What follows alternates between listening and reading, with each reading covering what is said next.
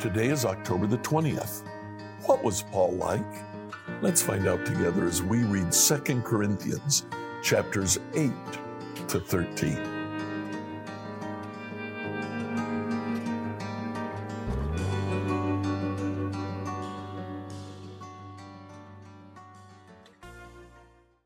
Today I'd like you to start reading in 2 Corinthians 8 and just read to the end of that book.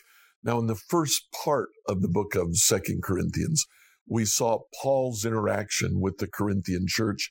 We know that he was concerned about them. We know that he has concerns at how they accept him. Well, in chapter 8, he asks them to give generously. The purpose of that giving is for the Christians in Jerusalem, and he details what will be done with the money that they give in chapter 9. Starting in chapter 10 through the end of 2 Corinthians, Paul defends his authority as an apostle. Now, this gets back to a theme that actually started in 1 Corinthians.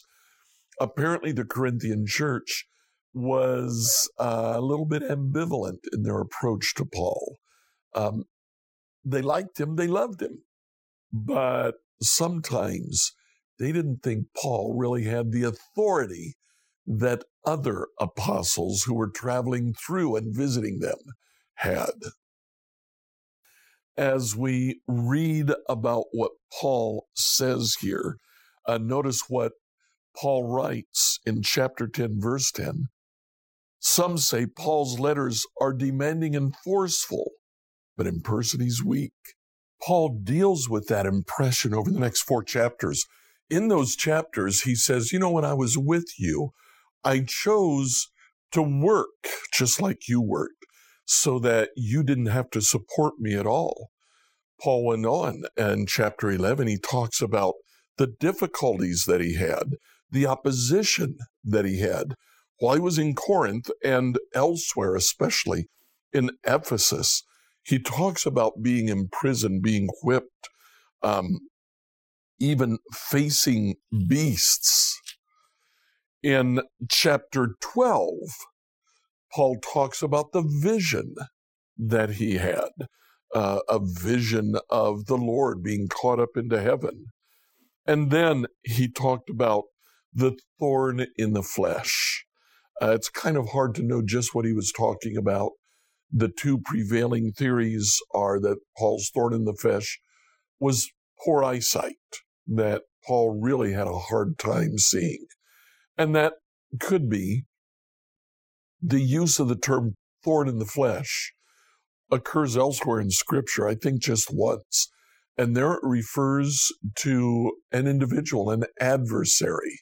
Well, he talks here about a thorn in the flesh being a messenger from Satan.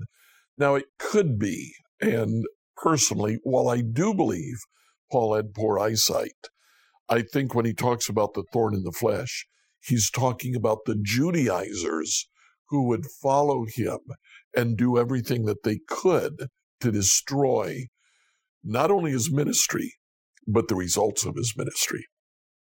That, in fact, might be who Paul is referring to as the super apostles that he refers to earlier.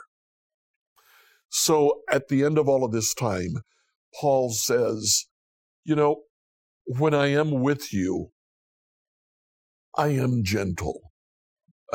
That's reality. Now, normally when I write, I'm also gentle, but in your case, I couldn't be. Paul then in chapter 13 says, look at verse 5, examine yourselves to see if your faith is genuine. Test yourselves. Paul says, you look at yourself. You make sure that you're following so that when I can get there, I can be gentle with you. But if you don't test yourself, I'm willing to come and be tough on you. That's kind of what Paul was like. Now, in verse 11, Paul's final greeting, he does what he frequently does at the end of his letters, short, little, one-word commands.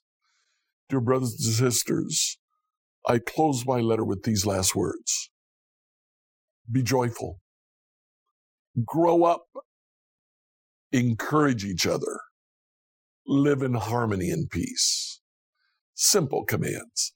But boy, if we could do those things, wouldn't it be great? That is the mark of a true disciple. Like, follow, and subscribe to this devotional on whatever platform you use to listen to it.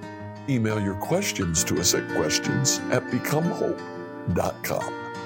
Tomorrow, we'll ask the question, what good is the law?